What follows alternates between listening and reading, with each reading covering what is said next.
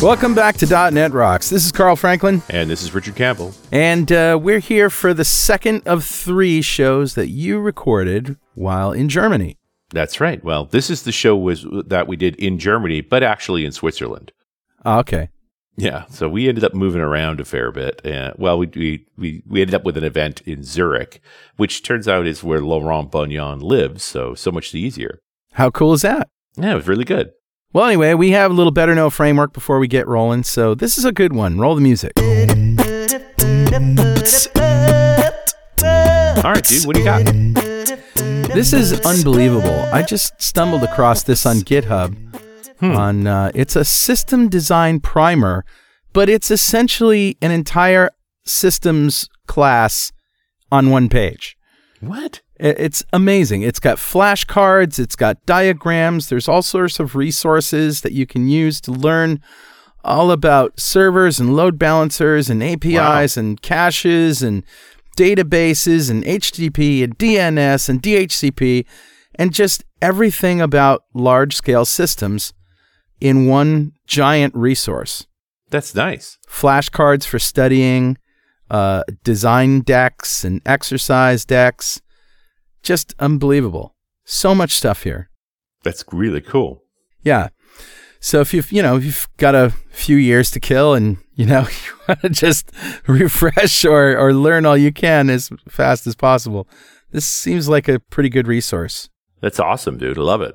Really cool. There's even prepping for coding interviews. Like, there's so much thought that went into this resource. It's just boggles my mind. So just actually how to do, now that you've got the design, how do you do the review? Yeah. That's really interesting. Yeah. So that's it. I mean, I could sit here and talk about this all day because there's so much good stuff, but just go check it out. You need to check it out. Pour yourself a cup of coffee. Yeah, the link is in the show notes. Yep. Great find, dude. Thanks. Who's talking to us, Richard? Grabbed a comment off of show 1057, which we did with Laurent back in November of 2014. Mm-hmm. So a little on the old school side, but definitely, still Laurent. He was talking about Xamarin Forms in those early days of Xamarin Forms. And this comment comes from Alex Castles, who said, and this is admittedly 4 years ago, in this podcast, you mentioned people moving from Xamarin C# from Android and Java. As someone who did this, the story of why was mainly due to tooling support. I compared Eclipse and Android Studio, which was in very early release at the time, versus Xamarin Studio, and Xamarin was the stronger IDE. Eclipse and Android Studio were just awful, although I do think that Android Studio is better now. Yeah. And of course, this is 4 years ago, so everybody's progressed. The ability to do cross-platform was a bonus. I was just really interested in getting a complex Android app integrating with a lot of platform-specific APIs developed efficiently. Mm-hmm. And, I remember this conversation in those early days where, remember how fragmented the Android market was? And so one of the advantages of the hybrid development approaches was that it absorbed those variations in Android. Just made your life a little easier all around. Yeah. So, Alex, thank you so much for your comment. A copy of Music to Code By is on its way to you. And if you'd like a copy of Music to Code By, write a comment on the website at .netrocks.com or via any of our social media, because we publish every show to Google Plus and Facebook. And if you comment there and we read it on the show, we'll send you a copy of Music to Code By. And also follow us on Twitter. He's at Rich Campbell. I'm at Carl Franklin. Send us a tweet. We learned how to read them on a GitHub-based system design primer. With circles and arrows. It's right. I learned what an API is. It's pretty awesome. I don't think that's true. I'm pretty sure you had an idea what an API was before that. No, I had a cursory knowledge, but until I did the deep dive, I didn't truly know. There you go. Thought about it differently. I love it. Well, anyway, let's roll your interview with Laurent from Zurich. Hey, Zurich, it's .NET Rocks.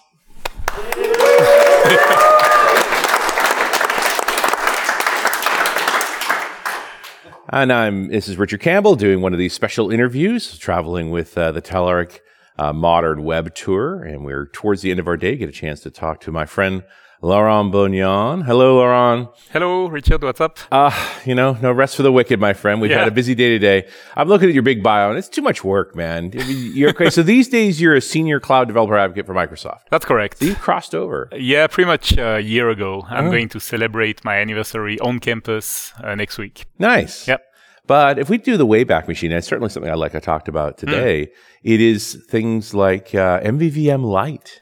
Yeah, that's... I don't think we've ever done a show on that for all the things we've talked about over the years, and it's been a lot of shows. I don't think we've ever really talked about MVVM. Yeah, we might have talked a little bit about that on the tablet show. I was trying to remember. I should look it up. Done one of those. But anyway, on .NET Never, no, and it's about 9 years in the making now, so yeah, it's been a while. It's mature. Yeah. No, did you know your way around MVVM before Silverlight came along? I felt like Silverlight taught us about model view model. Yeah, WPF really. Mostly what happened is that I was working for Siemens at the time, and when WPF came out in 2006, there was the first Mix conference, and Siemens sent me there, which was really fun for me because I was doing some web development before, and I was a little bit tired of that, and so I was kind of looking for a new job, and apparently my boss heard that I was interviewing. And that upset him.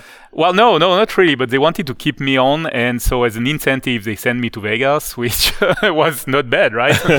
And so I flew there, and I was lucky enough to see the first Mix, and then later I went back. So I did actually all the Mix conferences, and I spoke at 3 of them. Right. But that changed my life literally. And in 2006, Microsoft showed XAML and Blend and WPF to the World Windows Presentation Foundation, and I was floored. I was so happy to see that when I came back home, I started blogging. So my blog started. I think probably 3 weeks after Mix, after I came back from Vegas. Wow. And because I was just pumped by the energy that there was in that room at the time. That sort of level of inspiration. Yeah. That first Mix was electric. It was fantastic. It was so different than any other Microsoft show I've been to. It was a lot more on UX, user experience. It was called what was it called? The web, something, the modern web. The modern web, I think. Yeah, exactly I think right. so. Yeah, something like that. I've collected up a lot of the graphics and things from those early shows, and they're so low resolution because of the resolution of screens. I've actually had to give them to graphic artists and have them remake them in higher resolution versions. So I have a high resolution version of the Mix 06 graphic. It's just fake. Yeah, I'm sure. and they had really a whole imagery and a whole. Everything was pretty much different. Such a design aesthetic to it. Totally. And the people who organized that were also not the usual people, basically. And what I loved at Mix is that it was really a smaller conference than PDC or something, right? I think the first one was probably 1,500 people only. Yeah. Small for a Microsoft conference. Small for Microsoft conference, but still, the cool thing is that really they had this concept of lounge, which we now with my team implemented at Build, and basically it's a place where you can meet the speakers, where you can have a whole lot of whiteboard discussions with the people, and that was new at the time, really. And so it was extremely electric, and my life changed that day, I can say, because I came back, I started blogging about 6, 7, 8 months later, I got the MVP because of the blog. My first MVP in 2007. And then basically that's where my career, I could say, kind of took a turn, right? And then I came back to Siemens and I told them, this WPF thing is really serious. We need to look into it. And these were early days for WPF. Oh, yeah. It was basically WPF had been shown to the public at PDC in 2005. Yep. And it had been released at Mix in 2006, so in April, I think March, April, like that. And so that was .NET 3. It was .NET 3, yeah. 3.0, I think, or 3.5. 3.5 would be 2008. Yeah. So and that was only because I'm working on that bloody book that I have all these numbers in my head now. I'm sure, yeah. So that was cool. And so I told my division of Siemens that, yes, we should definitely look into that. And then they were very generous to give me about a year to do some prototyping work, basically. Wow. And research. Because there was not a lot of guidance in those early days. There was none. Yeah. And our guidance was pretty much reading the blogs of the WPF team. And so we had the WPF team on one hand, and then we had a bunch of really clever guys working for a small firm called Identity Mine. Little firm. Yeah. And most of them had actually come from the Avalon team, so from the WPF team, right?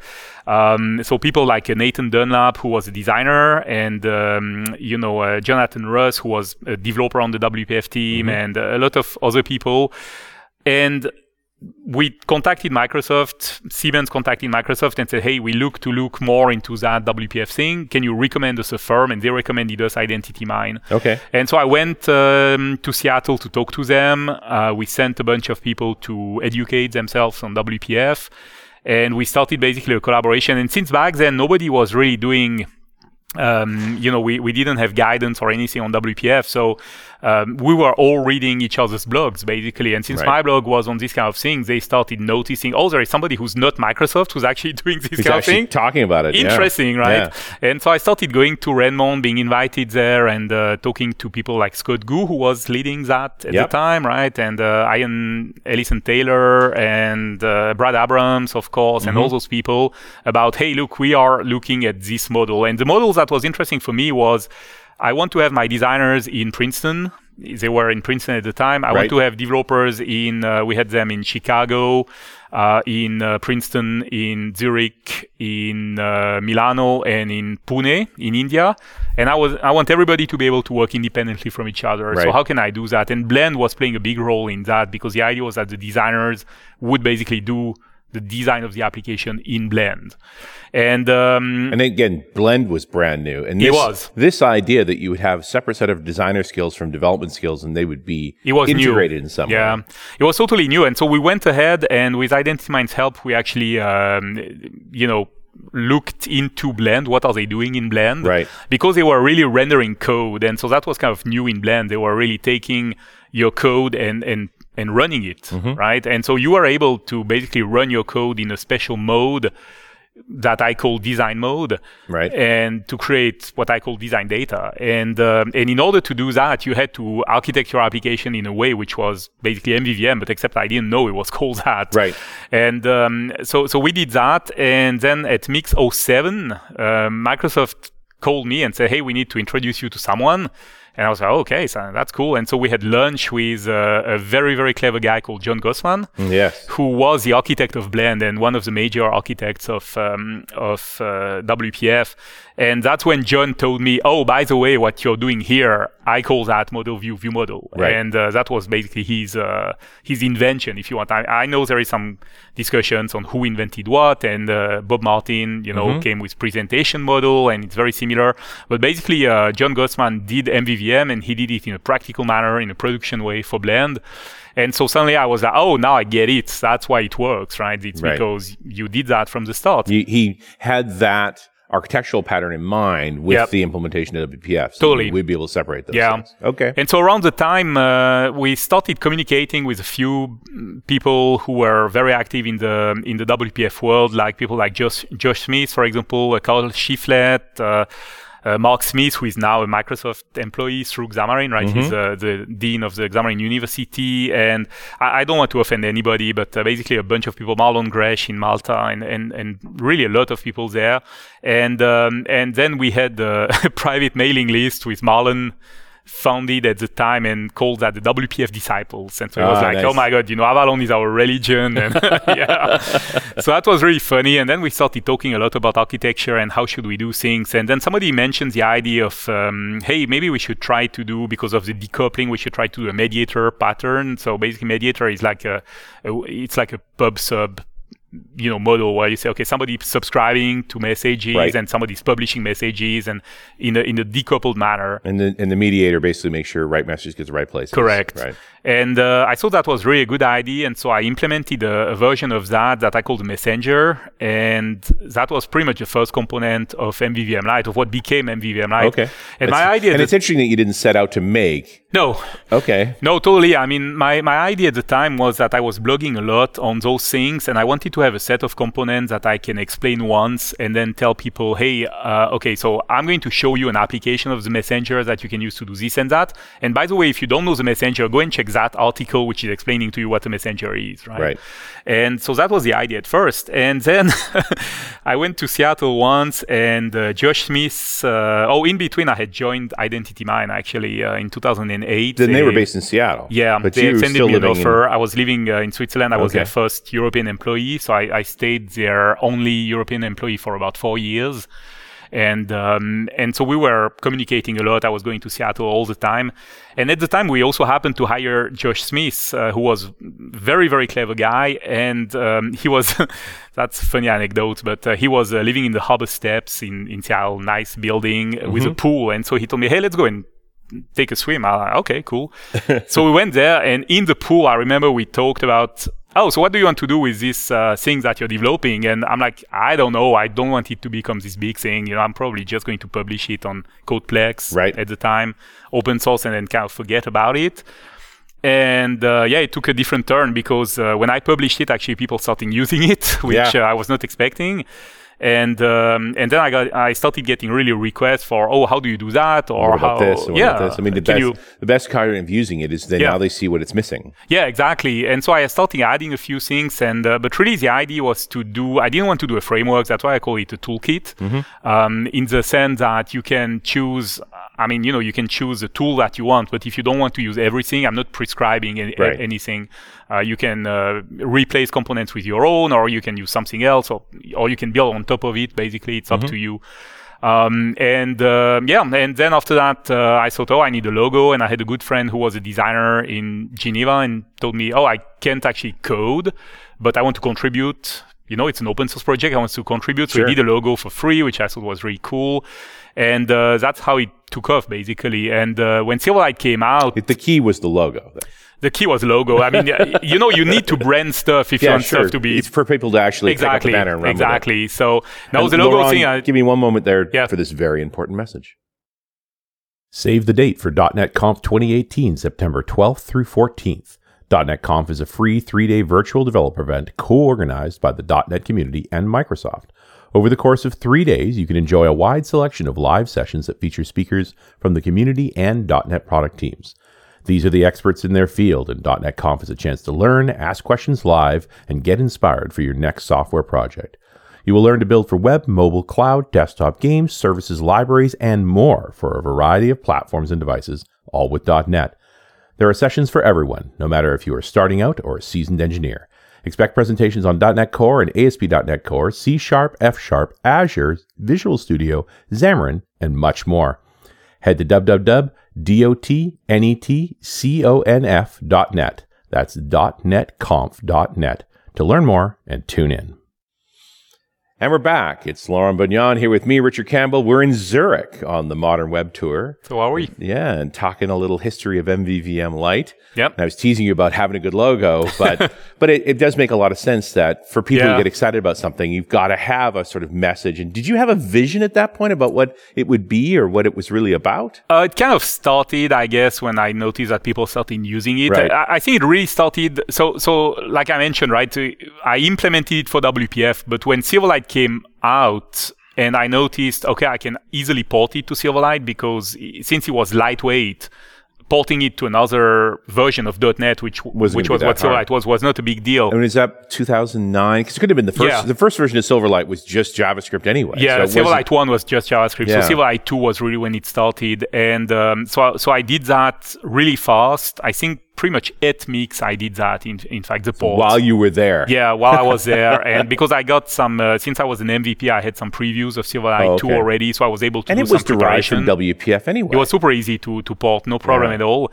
And then I started noticing that MVVM Light was more than a design data framework type thing, but it was actually about cross-platform compatibility, because since you can decouple, you could take your WPF view and replace it with a Silverlight view. Like WPF was using Windows and Silverlight was using Pages, so the navigation model was different. It didn't really matter because as soon as you had your view model and everything in the view model, bindings are easy to do, so you just redo your UI and then you're good to go, right? And this is when you talk about MVCs and MVVMs, it's about exactly that. Oh, you want to switch platforms, so you just worry about no problem at all. Don't worry about the rest. So making it compatible was really easy, and then even later.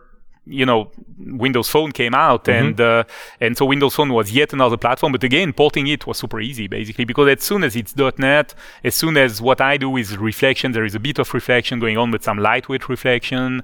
It's not a problem, and so basically it's easy to support pretty much everywhere. And the first, especially Phone 7, it was like a lightweight version of Silverlight. Kinda, yeah, like a bastardized version of Silverlight. It's got the little things running. Yeah, the errors were cryptical because they were all unmanaged errors, and so you would get those not weird implemented numbers. errors. No, even worse, like the error, 0x, blah blah blah, right? Nice. And you don't know what it is, and so that was fun, and that was cool. And then at the time, also, Sams reached out to me to ask me if I wanted to write a Silverlight 2 book.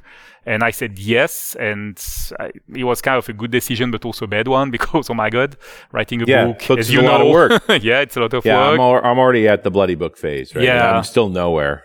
Yeah, the writing is kind of fun. After that, you have to edit the book, and that's what's not really fun. But anyway, it became, I can say that really Silverlight took a big, it was quite important for me. And that's also at the time where I sat with Scott Guthrie in Zurich. In fact, I think the last time he was in Zurich was in 2007 or 8, maybe 9, I'm not sure. And anyway, and we sat down together and talked about that, and basically became, well acquainted, I would say. And knowing Scott Guthrie at Microsoft is always helpful, But that was then that apparent at the time. I mean, today it's ridiculous. It was apparent that he was very clever and that he would go places, but But he's gone a long way. My goodness. Yeah, he did. And so basically the cross-platform story became super important to me. And later when Xamarin, before the acquisition, so I'm talking before 2016, when Xamarin was still an independent firm, when Xamarin took off, and I think it was with Xamarin 3 at the time, and started being really usable from a tooling standpoint, etc., then it only made sense for me to actually port MVVM Light to that as well. So when would that have been? Because 2014. Yeah. Okay. So because the first time we sort of saw the Android version was 2011. Yes. But it was pretty raw. It was raw, and I tried it out, and then I told my firm, I don't think we can use that yet. It's not ready. So the guy was writing his own version of C# and his own version of the framework. They were taking on the a tooling huge was channel. especially rough. Yeah, the tooling was really bad. It was unstable and horrible. And so I told them, I don't think we should do that. And I think I did the port in 2013, and 2014, I remember that date because Xamarin invited me to speak at Evolve, which was their big conference. That was their show, like their mix, right? Yeah, it was. Yeah, and so I did the port, and then I saw that really the download numbers were taking off like crazy. Mostly because since it's about compatibility, a lot of people had, Silverlight stuff at the time was still more or less around, and WPF stuff, and then they were saying, oh, okay, I have a view model. I can actually take the view model, put it in Xamarin, and work with that in iOS and in Android. And Absolutely. that was kind of, and again, right, redo the view and you're done. And we are walking past the thing, which was the sort of quote unquote death of Silverlight. Yeah. But what did you see? I mean, admittedly, you're an employee now, but we're talking before you're an employee. I talk very freely of that time because, what I saw is that this is basically PDC Bob Mulia made a comment about shifting strategies and the internet starting getting crazy, and it was a weekend. I remember that because basically the MVPs, I was a Silverlight MVP at the time. There was actually a Silverlight MVP group, and I was one of the first. I think I was number 3 or 4.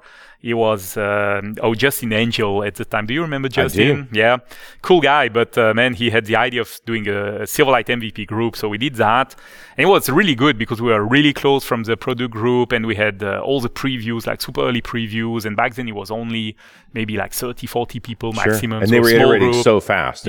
Really fast. New bits every few weeks. All the time. Yeah. They were basically back then the innovation was in Silverlight because since they were releasing a lot faster than .NET, they were able to do new things all the time. I think back on that time as this was an example for how Microsoft was going to work today. Yeah, like totally. right now, when we think about how fast the studio team is pushing out versions, how about quickly stuff is appearing in the cloud. Azure, yeah. That was what Silverlight was like in 2010. It was a totally different way for them to work, and being also independent from Windows. That was new, right? Before the .NET, what was really slow in the .NET versions is that they had to release a new version of Windows pretty much, or in other words, they were releasing a new version of .NET when there was a new version of Windows. Right. And of course, that was slow, and Silverlight was totally independent from that, so they could release whenever they wanted. And they did. And they did, yeah, and that was new. So it was a good time, but the strategy shift happened on a weekend, and of course, nobody at Microsoft was working, and so we started reaching out. All the MVPs started reaching out to our contacts. I wrote to Scott Guthrie a few times, and God knows that Scott is fast in answering email, but there was a lot going on, and we didn't have answers, and so that was a little bit scary, and I think we still suffer a little bit from that time in terms of trust of the developers in what we do, especially on the client. I mean, the interesting thing is that Silverlight continued to be released into the following year. But it did, and there was even an event, like they did a developer event at the time where they released a new version of Silverlight, and then it was basically the predecessor of the Connect event that we have now. I think it was actually in New York, so it was probably the first Connect, even if it wasn't called that. It was not called that. I think it was called the Silverlight Developer Day or something like that. It was a remote conference, and basically the purpose of that conference was to say, hey, we are not abandoning Silverlight. It's still there. But basically the writing was on the wall, and people started flocking to alternative stuff, like Knockout was coming out around the time. And basically Knockout, Steve Sanderson, who is now doing Blazor, very clever guy, right? I think you talked to him on the show. Awesome guy, and he saw what WPF and Silverlight was doing with binding, and thought, we should do the same in JavaScript. Just straight up to the browser rather than having to be in the plugin. Yeah, and so he said, okay, let's do a binding. Basically what Knockout was, he was a binding engine for HTML and then a JavaScript view model, right? He was kind of the idea.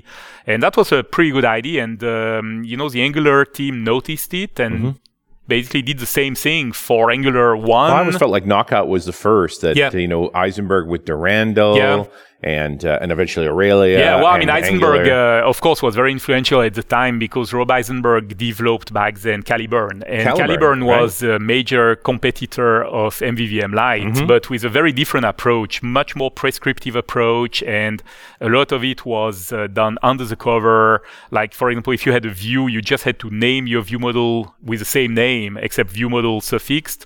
And then it would take it automatically and use it as data context automatically, which I didn't like. For me, I understood the idea, and Rob Eisenberg is a very, very clever guy, so definitely a lot of respect.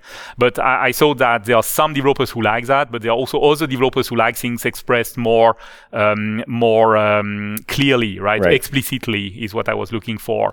And there's these two philosophies. Like you said it right off the bat. You intended it as a toolkit, use the parts you want. Totally. And sort of that open model where Rob's approach was, hey, you're coming in here. I'm very opinionated about how this is going to happen. You're all in with me or don't bother.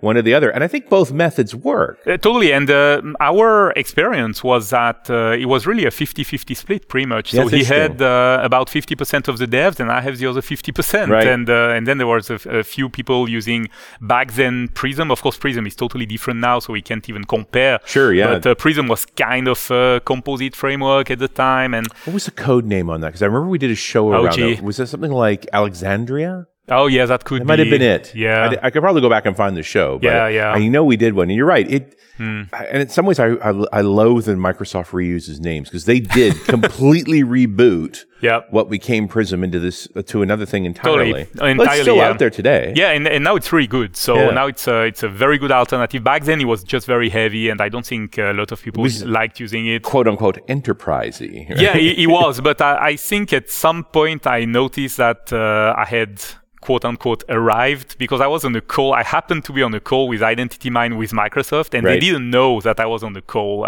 We just had a bunch of people. It was one of those, like 20 people conference call or whatever. And somebody from Microsoft, I don't remember who that was, but mentioned, so Prism, we need to be careful because there is this thing called MVVM Light, which is actually the main competitor of Prism. And I'm like, dude, no, it's not. It's not. It's really not. I mean, I'm taking totally different road. He didn't know you were on the call. And he didn't know I was on the call. And That's so very I funny. kind of laughed. I was on mute. So, and that's when I noticed that, wow, that thing is actually taking off more than I thought. And of course, Microsoft knew about that because they had NuGet. They had all the download stats, right? And so they knew exactly where to look. So that was interesting. And because of the lightness of it also, they used it for a lot of things. Like, for example, when they the conversion to PCL was actually made to portable cost library was actually made by Microsoft, by the PCL team, because they reached MVVM Light. Yeah, they reached out to me and they said, "Hey, you have a real life project. Can we take it and put it on PCL? Because like this, we will see what works and what doesn't." Yeah. And so I said, "Yes, please." It's free work. And certainly a validation of the model. Yeah. Hey, Richard. Yeah, buddy. Guess what time it is now? Time to do another one of those crazy trips back to the studio for something? Yeah, right.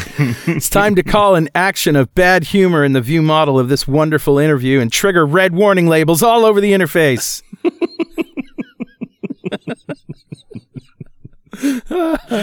It's very silly. I'm just trying to play along. It's actually time to give away a free conference pass to Tech Bash, October 2 through 5, and up to 4 nights at the Kalahari Resort in Pocono Manor, Pennsylvania for this event. Compliments of Progress Telerik. To register, visit techbash.dotnetrocks.com. But first, let me tell you about the most comprehensive developer toolkit for building modern apps on the market today, Telerik DevCraft. With more than 1,100 Telerik.NET and Kendo UI JavaScript components and controls, you can easily build modern, high-performant web, mobile, and desktop apps, as well as chatbots. The tool set also includes reporting solutions, automated testing, and productivity tools, and comes with a range of support options. New this year is a free online training program for all license holders. With this, alongside thousands of demos with source code, comprehensive docs, and a full assortment of Visual Studio templates, you'll be up and running with Progress Telerik and Kendo UI tools in no time. Download a free 30-day trial today at telerik.com/download. All right, buddy. Who's our winner? Today's winner is Jeff Tucker. Congratulations, Jeff. Yeah. Golf clap for you. Jeff just got a free conference pass to Tech Bash in October and up to 4 nights at the Kalahari Resort in Pocono Manor just for being a member of the .NET Rocks fan club. And if you want to be a member, go to .NETRocks.com, click on the big Get Free Stuff button, answer a few questions, and join up. We have thousands of members all over the world. In every show, we like to give away stuff from our sponsors. And every December, we're giving away a $5,000 technology shopping spree to one lucky member of the fan club. But you have to sign up to win. And Richard, I take it that you asked Laurent what he would do with his $5,000. Why, yes, I did. And so now it's up to me, Laurent, to ask you this question. If you had $5,000 to spend on technology, what would you buy? I'm sure you know. You'd buy a drone because you still are missing your drone. Yes, I crashed my drone. Was it a Phantom? No, it was a Mavic Pro. It was a Mavic Pro. And, and you hit a wire. Like if I'd asked you to hit the wire, you couldn't hit it. I couldn't have done it. Yeah, and you were a long way away when you hit it. I was in Austria in Tyrol, and I was flying to film a stupid waterfall. It was really beautiful. It was just at the snow melt. And I was going to Germany with my bike, and I had my drone, and I saw the waterfall. I'm like, oh, I have to film that. Nice. And I go there, and there was a stupid transport cable with markings, but the markings were kind of you know, missed them. Below. And suddenly I was looking at my screen, and I see the cable, and I see the thing hitting it and started spiraling, and it fell down in the valley down there. Basically. So you couldn't get to it. Back then I couldn't because there was still a lot of snow there. Sure. It was probably about 500-600 meters away from me on the other side of the valley. And second of all, I mean, I didn't have time also and all that, so I just left it there. So if somebody goes to Tyrol and find a drone with my name on it, well, you can have it. I'm going to buy the next model. Oh yeah, there's a model coming up. I think so. I don't know. They had an event planned and they delayed it, but I'm waiting for that event. Yeah. Because if nothing else, the existing models will go down in price. But $5,000 is a lot to spend on a drone. I mean, you wouldn't be talking about a Mavic in that. Yeah, accessories. Range. No, I would still talk about the Mavic because what I love about the Mavic is the portability. Yeah. And so I was really literally able to take it with me all around the world. So I went to Iceland with it. I went to Philippines with it. I went on boats in Philippines in lagoons, and I made videos there. And flying with it, like flying on a plane with it, is a pleasure because it's so small. It's smaller than the DSLR. Camera rig, bag, and so you can literally take it with you on on your belt. It doesn't even count as a carry-on. Basically, it's like it's just on your belt, basically. So I would probably buy that. And I know you have a Spark. I have a Spark. Yeah, there is also the Air. I still like the Mavic Pro in terms of distance and all that. So I think I will probably go with that. And whatever the new Pro is. Whenever the new Pro is. The commercial ones are bigger and more powerful. They just take up a lot of room. Yeah, I mean, first of all, you have to carry them. They're also quite expensive. Like, I mean, the Phantom would be okay, but the Phantom is just big to carry. Sure. So you need a bag. But it's a couple of $1,000s. But you're right. I mean, even though I think the Spark Basic is like $500. Yeah, but after that, you want to add batteries. Yeah, you want the bigger controller and with the longer range, and you want the batteries and the chargers and so forth. And I also have a dedicated screen for it, which is $700-800 like that, but it's brighter and it's meant for outdoors. Yeah, it's made by DJI also, so it's also not, you're not depending on your phone or whatever. You can just use that screen. So I would probably buy a bigger one, etc., etc. So I think it adds on. But it's cool. And other than that, we start speaking at conferences a lot in my team, and we always love to invite people. So maybe I would use just a few $100 to, invite people to conferences or whatever. That's always fun. That's always a good way. Yeah, minorities and all that. It's an interesting idea to put aside some money to bring in. You're seeing this more and more in conferences. We do.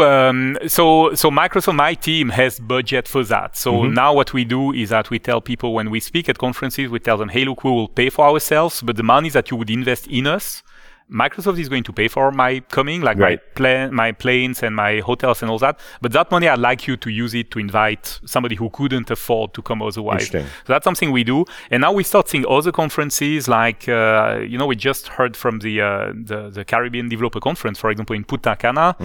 Great destination, but it's not about the destination.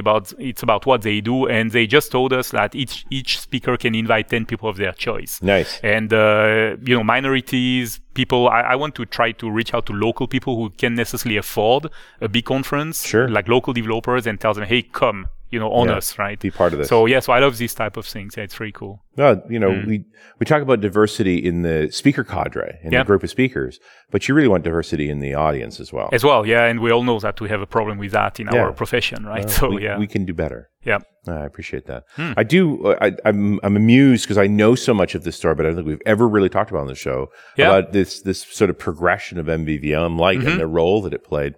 And so we got to the point where you moved over to looking at how it worked with Xamarin. Well, why was MVVM Light important in the Xamarin story? So, I asked myself at first, does it even make sense? Because the thing is that the UI, the way that you do UI, and I'm not talking about Xamarin Forms here, where the Xamarin Forms team came a little bit later and did their thing. Xamarin before Xamarin Forms. Yeah, Jason Smith and all that. And they did data binding and all that. But on iOS and Android, you don't even have a data binding engine. The way that they do UI is really native iOS UI, native Android UI. And this is an MVC approach, right? But I thought after a lot of discussions and thoughts, and back then there was another... basically a fork of MVVM Light that somebody took and made something called MVVM Cross. Okay. And MVVM Cross originally is a fork of MVVM Light. Interesting. And I'm sure we've had them on the show too. Yeah, you probably did. It's a very well-known framework in the Xamarin space. But it is, again, a prescriptive framework, a little bit the equivalent of what Caliburn was for, for XAML, for Windows. Stuart Lodge is the name I was thinking. Yeah, Stuart Lodge was a guy that I talked to a lot. I think he's less active now, but there are still a lot of people active in that space. And he created a data binding engine for that, basically. And so basically he was able to do some native iOS, native Android UI, but data bind to a view model. And I really liked this model, but at the same time, when I looked at the binding engine, there were a few things that I didn't totally like. just like ways to do things or maybe style or whatever. And so I decided to write my own, and I did. And then from the moment where you have a data binding engine, then MVVM makes a lot of sense. And it also made a lot of sense in terms of unit testing and, cross-platform. Like you could, if you use MVVM in Xamarin Android and Xamarin iOS, you can share code with Windows, for example. Right. And so immediately you have a lot more code that you can share. Instead of 50% maybe out of the box, you could go to 80%, and it's a lot, right? It's a big difference. I always thought that the separation of, the MVVM model meant that the model and the view model were probably completely shareable code, and the view was sort of your platform-specific piece. Completely. That's totally the idea, and with a nice, decoupling between those. And then we moved on to Xamarin, and later Xamarin Forms came out, and they had their own type of engine just because they didn't want to have a dependency on anything. Sure. But the engine they had, a lot of the code actually comes from MVVM Light, or at least is inspired from MVVM Light. So basically you can just swap their component with MVVM Light if you want. But they do have a data binding engine, so that work was done, so that was good, etc., etc. And so basically you open the door to more platforms. And since now you have, WebAssembly and platforms like Uno, for example. Uno is very interesting for me because the developer is an MVP, so I know him. We talked, and so when he showed me Uno, or when I saw Uno, rather, I reached out and I was like, hey, your thing is really cool. I like it. And Uno is basically running Windows XAML, UWP XAML as a UI. And they have data binding. And so I'm like, oh, what would it take to put MVVM Light on that? And he said, well, let me see. And he came back, I think, 2 days later, and he told me, what's your best sample? And I'm like, okay. So I show him on GitHub the sample.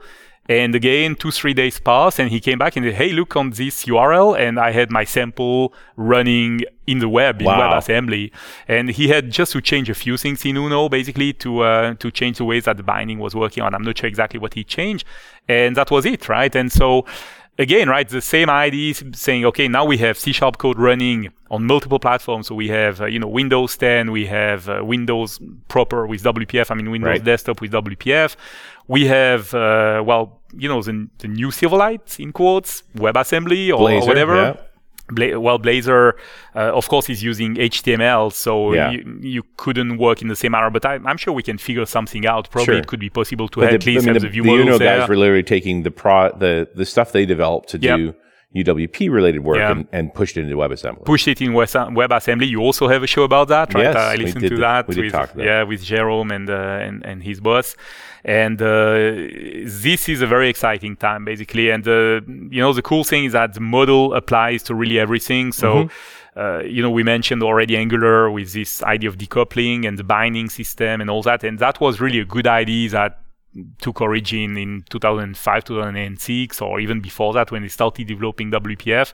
And it's nice to see that spread out to many technologies. I love that. Do you feel like they fragmented XAML, they made XAML harder than it needed to be? Because we talked about a lot of different flavors and they weren't the same to each other. Yeah, I know you and I talked about that, and there is a little bit of that, but at the same time, for me, the view is a very thin layer, I would say. And so I'm not totally, to be honest, I'm not so interested. Before I joined Microsoft, and now I'm doing a lot more cloud stuff because, of course, I'm a cloud developer advocate. Sure. So I'm a little bit less active on the client. But before that, I was working for a user experience agency, right? Sure. And our philosophy was to say, hey, whatever platform we go on, we want to be as native as possible for the view. Yes. Now we want to share code for the but I'm willing to commit heavily to the view.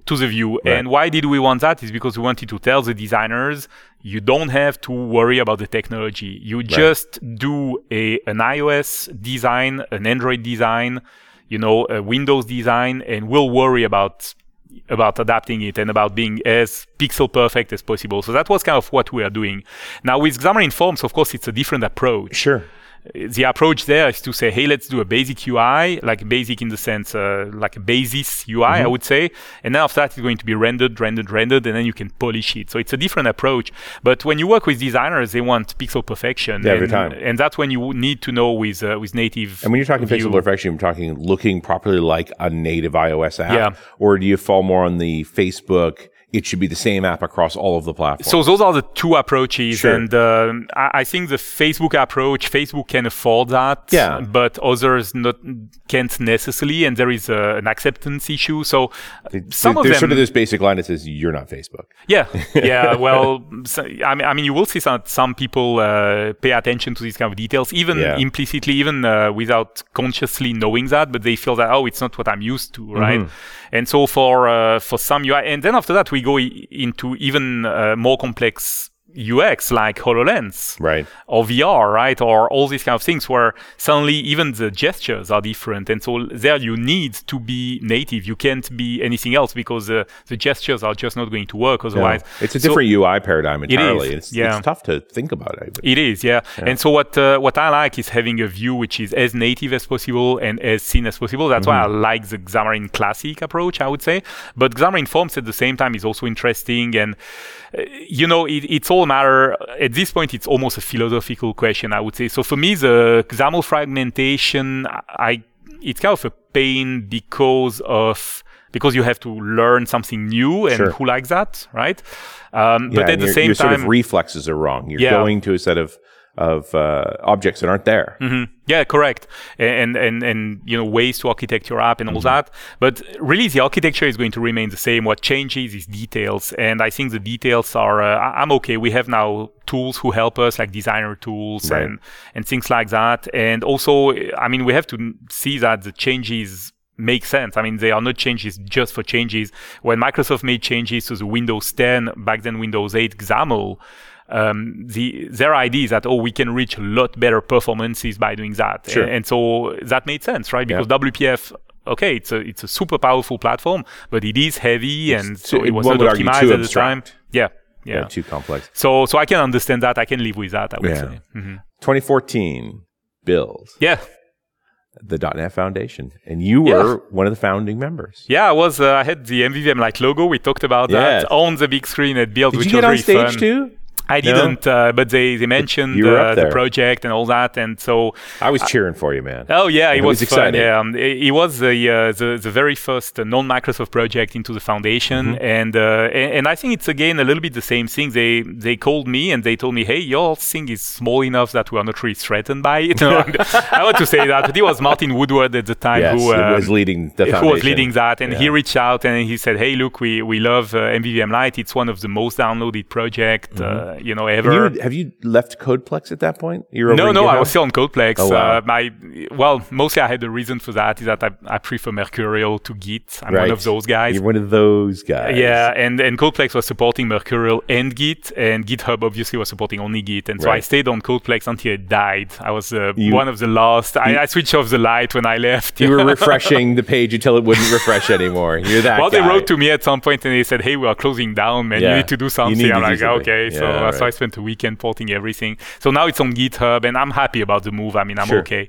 But I did like Mercurial. I think Git is just too complicated. And I spent time in Mercurial. I spent time in Subversion. Now I've spent time in Git. Yeah, back then I had Visual Source Safe, so I'm not complaining about Git. VSS, man. Yeah. What does it mean to be in the foundation? Like, is it any more work for you? No, not at all. In fact, they're actually helping me. So, a few things they do is, just in terms of promotion and stuff like that, it's interesting to be there. But mostly they would help if I decided to stop. I think that's really what was interesting for me. And the main reason why I said yes was that they will help me find a successor if I should decide to give it up, which, I'm not that young anymore. None of us are. No. But how much work do you do on MVVM Light? Not as much as I used to, and especially since I moved to my new role where I'm like super excited about, I'm even talking like Microsofty now, super excited. I hear that. I'm really excited about those, the new services we have and WebAssembly also and all the ASP.NET Core thing. And I just spent quite a lot of time taking my personal website and putting it, and my blog and putting it on Azure. And so I have a little bit less time to do on MVVM Light, but also MVVM Light is is very stable. I was just thinking, it's not that you're not working on it, it's that it's kind of done. It does its job. Kinda. I have a few IDs. I have a few pull requests from time to time, especially since I moved to GitHub. I have a bunch of, it's funny because one day, pretty much every day I get an email and then it's like, request, why doesn't this work? And my philosophy now is, okay, let's just wait 2 hours. And 2 hours later, I get to close. Oh, I found out how to do it. Right? Exactly. You're watching the learning process in the form of issues. Yeah, or I was wrong, and then close. And so, okay, that's cool. Checked, right? I don't need to work. No, but seriously, I'd love to invest a little bit more work on it. And I do it by burst. So basically, suddenly I have a burst of activity where I say, okay, now I'm going to port it. The last big burst was porting it to .NET Standard. Right. And the port to .NET Standard was awesome. I learned so much about what .NET Standard is. Yeah, I got to think it makes you a better Azure advocate to have that stuff deeply in your mind. Oh, yeah, totally. And in fact, today we had a presentation where I showed ASP.NET Core, and I used part of what I learned, porting MVVM Light to do that because it's the same type of thing. And Core and .NET Standard is all about compatibility and cross-platform and all that. And so it just made sense to put MVVM Light on .NET Standard as well. I just find it fascinating that you've sort of been at the forefront with this project because porting to the PCLs was going to be our solution to portability. Yep. And then it had that n over n minus 1 problem as the number of platforms that proliferated and PCL became unmanageable. Yeah. Standard is the workaround to that. Well, I mean, it's more than a workaround. In a sense, I see that as a solution to that. I mean, kudos to Emo and all those guys on the team who took a step back and said, hey, maybe what we did back then was clever in 2011, but in 2017, it's not anymore, and let's do something else. And basically, they rebooted the whole thing. So the whole cross-platform compatibility approach was rebooted, which is always dangerous and courageous, right? Damien Edwards and all those people. And said, hey, let's do a different approach. And I think the approach they took now, I like it a lot better. So I think having this .NET Standard as the interface or the specification, whatever, and Core being one implementation, Xamarin is also in there, and Windows 10, and soon WPF and Windows So what Forms. level of standard do you target? Like what's the sensible one for a project? My rule of thumb and what I tell people is if you do an application, try to do as high as you go. So if you do a .NET Core application, try to go with 2.0 if you can, because then you can use every .NET Standard class library there is out. Sure. Everyone is going to be compatible because .NET Core 2.0 is compatible with 1.5, 1.3, 1.1, etc. Yeah. So if you do an application, go as high as you can go. But if you do a class library, try to go as low as you can go. Because a class library which supports .NET Standard 1.0, you have less APIs at your disposal. So some things you can't do.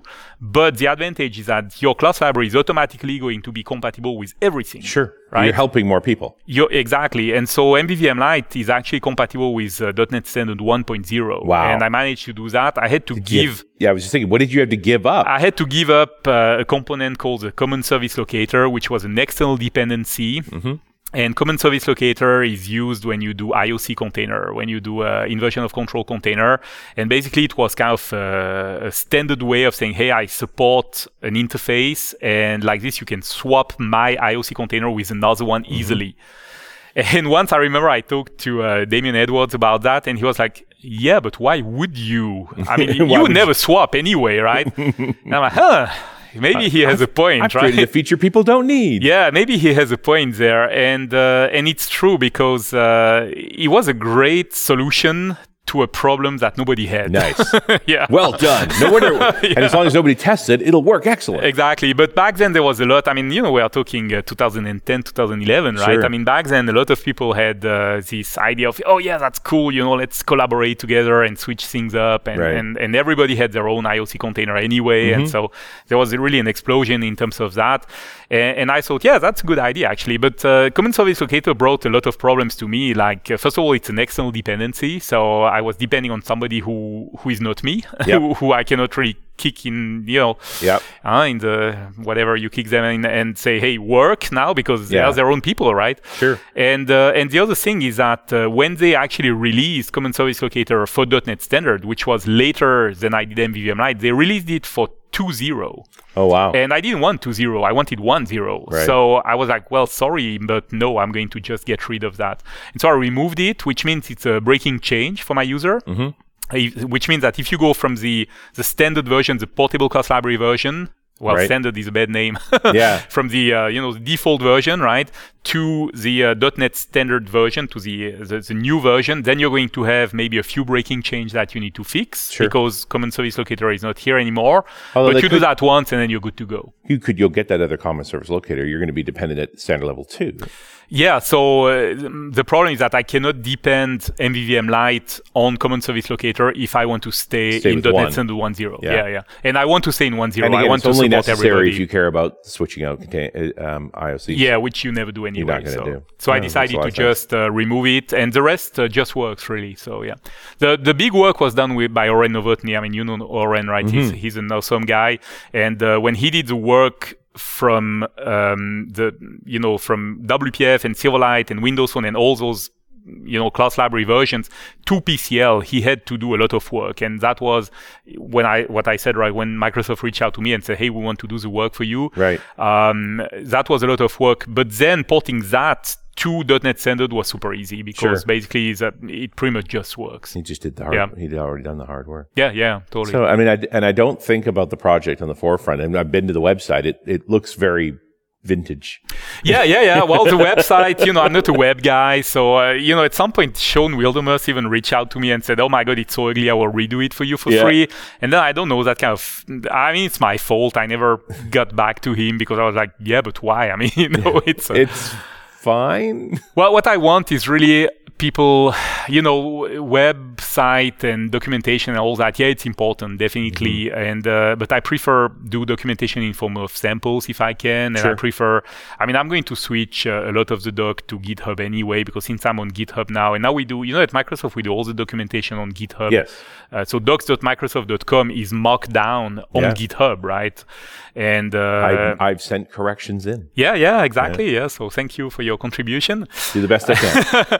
But no, it is really awesome. And so I'm probably going to switch a lot of that to that. And so it doesn't make sense for me to invest a lot of time in the website because it's probably going to move to GitHub proper. I appreciate that. Well, it's great to hear the project going so, just continuing to thrive. No, it's fun. Yeah. I have 3-point-something million download now. So it's a lot. And the curve, I kind of check from time to time, like how is the download number doing? Because that's the only metric I have really is how many people download it on NuGet or as a VS extension. And your run of issues as tech support. Kinda, though I have to say the move from Codeplex to GitHub was what really brought more issues. Like more, not issues, but it's a good thing. I mean, people just starting using it more and checking the code more just because GitHub is more collaborative than Codeplex ever was. So I'm happy for that. But at the same time, that was the main thing.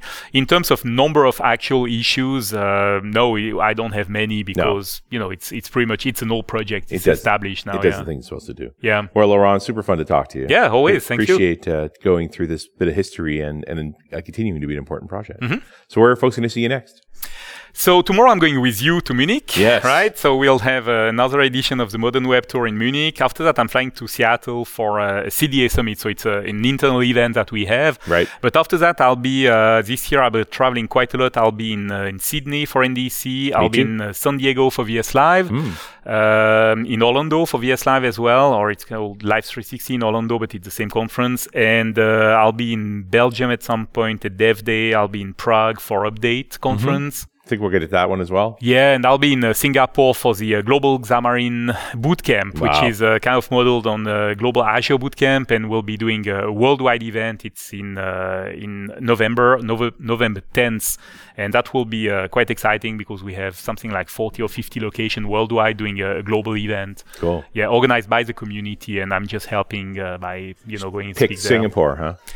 Well, I kind of like Singapore. They have good food, and plus I know the organizer. Like the guy who had the idea of doing the Global Xamarin Bootcamp is Ben, who is located in Singapore. And so when we started talking, I said, well, I'm in. When do I come? And he was like, well, okay, when do you have time? And so we set the date, and then we started making noise around it. Yeah. Nice.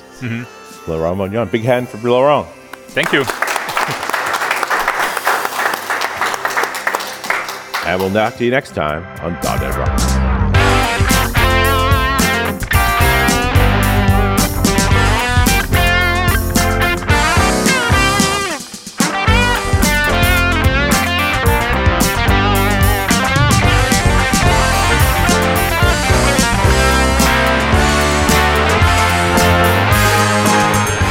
.NET Rocks is brought to you by Franklin's Net and produced by Pwop Studios, a full-service audio, video, and post-production facility located physically in New London, Connecticut, and of course in the cloud. Online at pwop.com.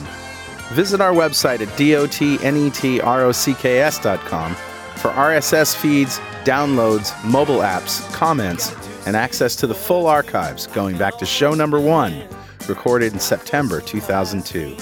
And make sure you check out our sponsors. They keep us in business. Now go write some code. See you next time. Got a transmitter banned by the FCC. Yes, I'm a